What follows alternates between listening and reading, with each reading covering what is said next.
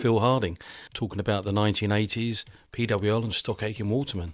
And so far, I've taken you through 84 to 87, and as we hit 1988, a major change. A new star arrives. I'm talking about Kylie Minogue. She arrived in 87.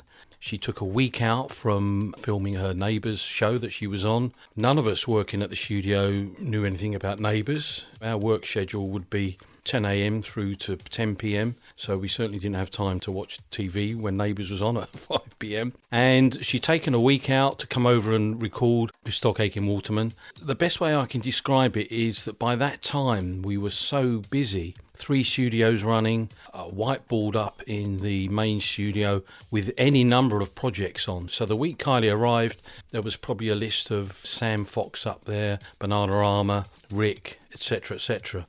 And Pete Waterman really was the captain of the ship. There'd be a morning meeting. Pete would decide or relay to Mike and Matt what was going on, what the priorities were, and throughout a day, sometimes depending on who was coming in, what was on the tape machine and what was being worked on could be 3 or more different projects in a day. So for some reason, Pete Waterman, possibly thinking he's already got the boys under too much pressure, failed to let them know that Kylie was arriving to record with them. They hadn't got anything prepared at the start of the week and ready for her. We'd grown from a staff of, let's say, 5 or 6 people in 1985. Here we are in 1987, towards the end. We had quite a large amount of staff in the building by that time. The publishing company, a lot of admin people, as well as all of the creatives.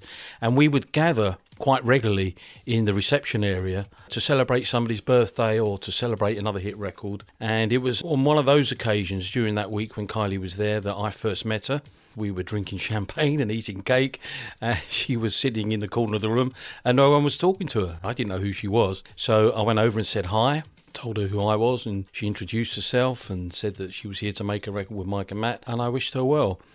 Come the Friday of that week, and there are various versions of this story, but certainly what I've been told is that Pete had disappeared for the weekend, as he often did on a Friday, because he still lived up in Warrington, up north, and the managing director, David Howes, had Kylie and her manager doing all of the touristy things around London for the best part of the week and saying each day, oh, I'm sure they're going to get you in the studio, it'll be tomorrow. Go off to the Tower of London and, one of our drivers will take them around. So come Friday morning, both Kylie and her manager were getting quite stressed and concerned that she was getting on a plane in the afternoon and still nothing had been recorded. So there was an unwritten rule that David Howes was basically not allowed into the studio, into the control rooms for various reasons. But he had to go in, he had to point out to Mike and Matt that today had to be the day a deal had been struck. And I wasn't in the room. I'm told that quite a few people came in and talked about it. They tried to get hold of Pete on the phone. And we had a fantastic club promoter called Pit Stop, who was our own promoter by that time, going out to the clubs. And a conversation, something along the lines of, well, we've got nothing written for her and maybe we could pull something off the shelf. And it's renowned that Pit Stop said, well, she should be so lucky to have something you've got on the shelf, guys. At which point, another light bulb for Mike Stock looked at Matt Aitken.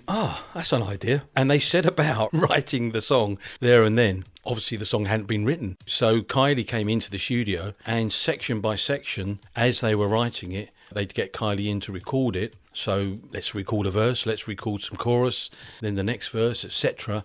And I'm told that by the time Kylie left to get her plane at the end of the day, she had no idea or concept of how the song actually sounded. So here it is, Kylie Minogue, I Should Be So Lucky.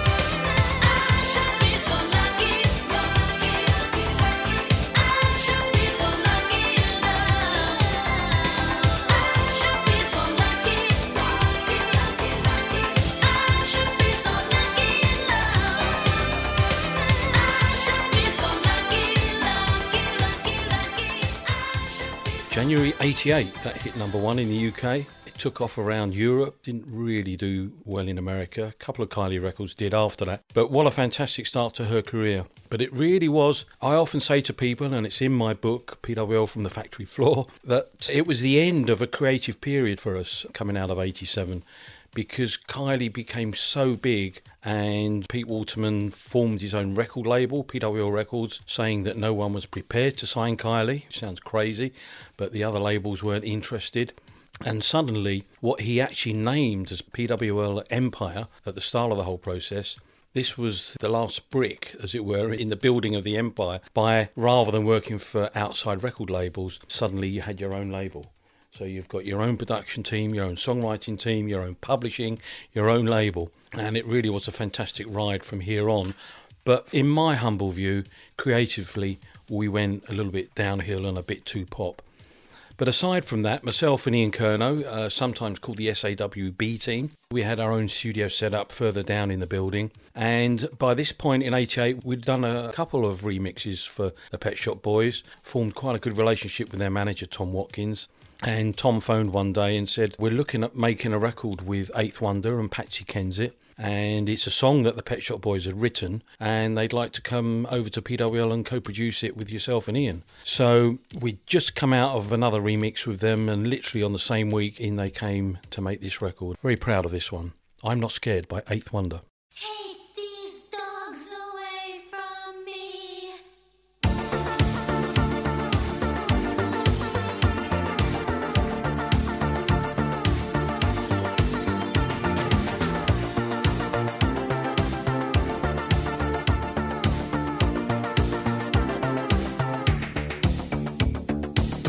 Your life's a mystery, mine is an open book. If I could read your mind,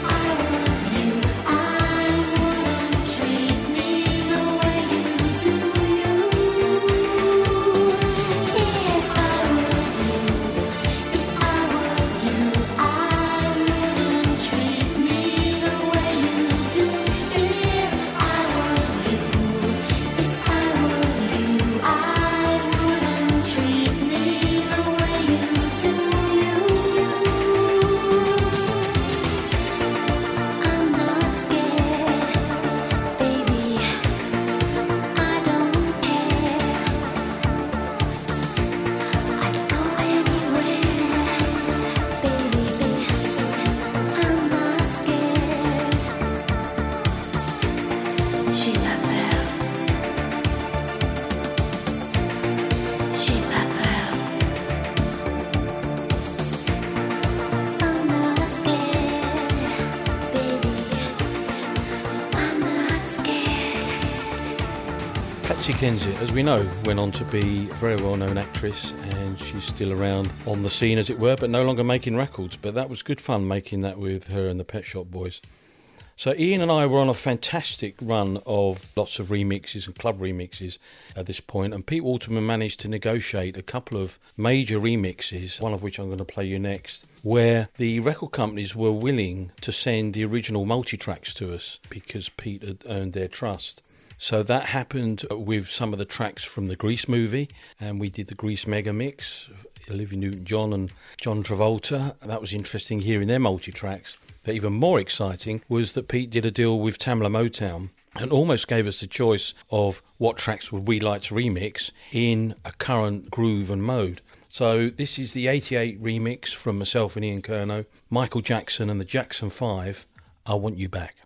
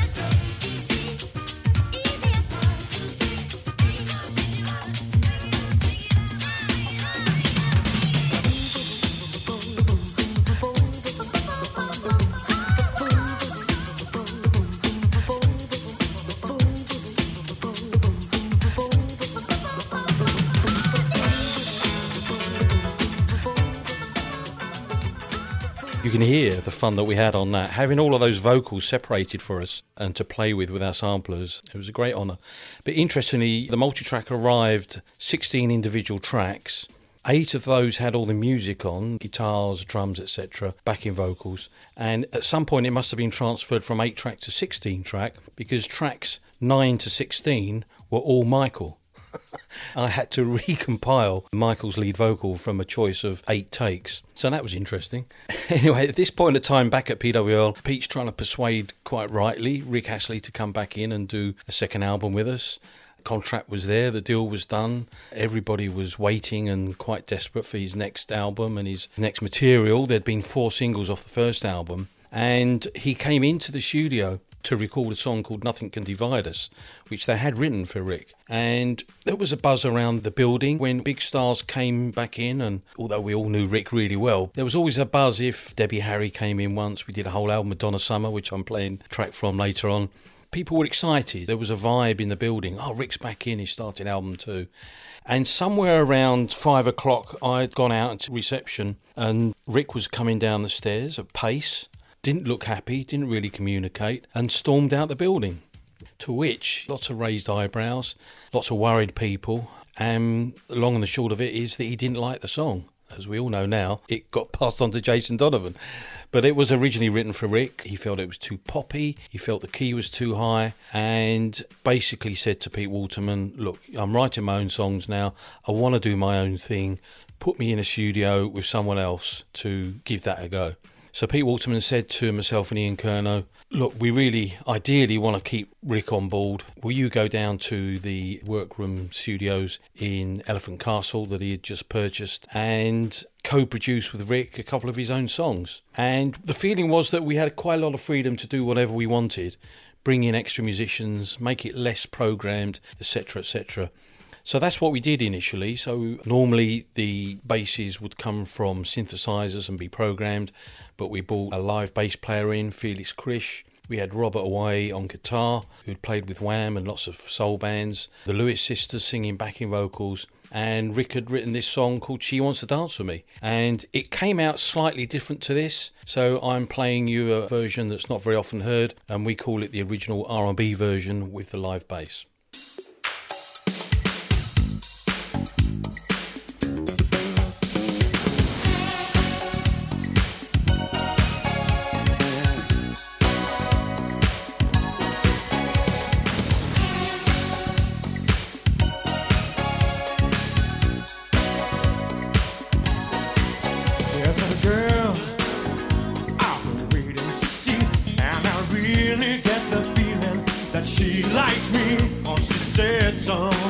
But not in so many words. I've got to tell you what I've heard.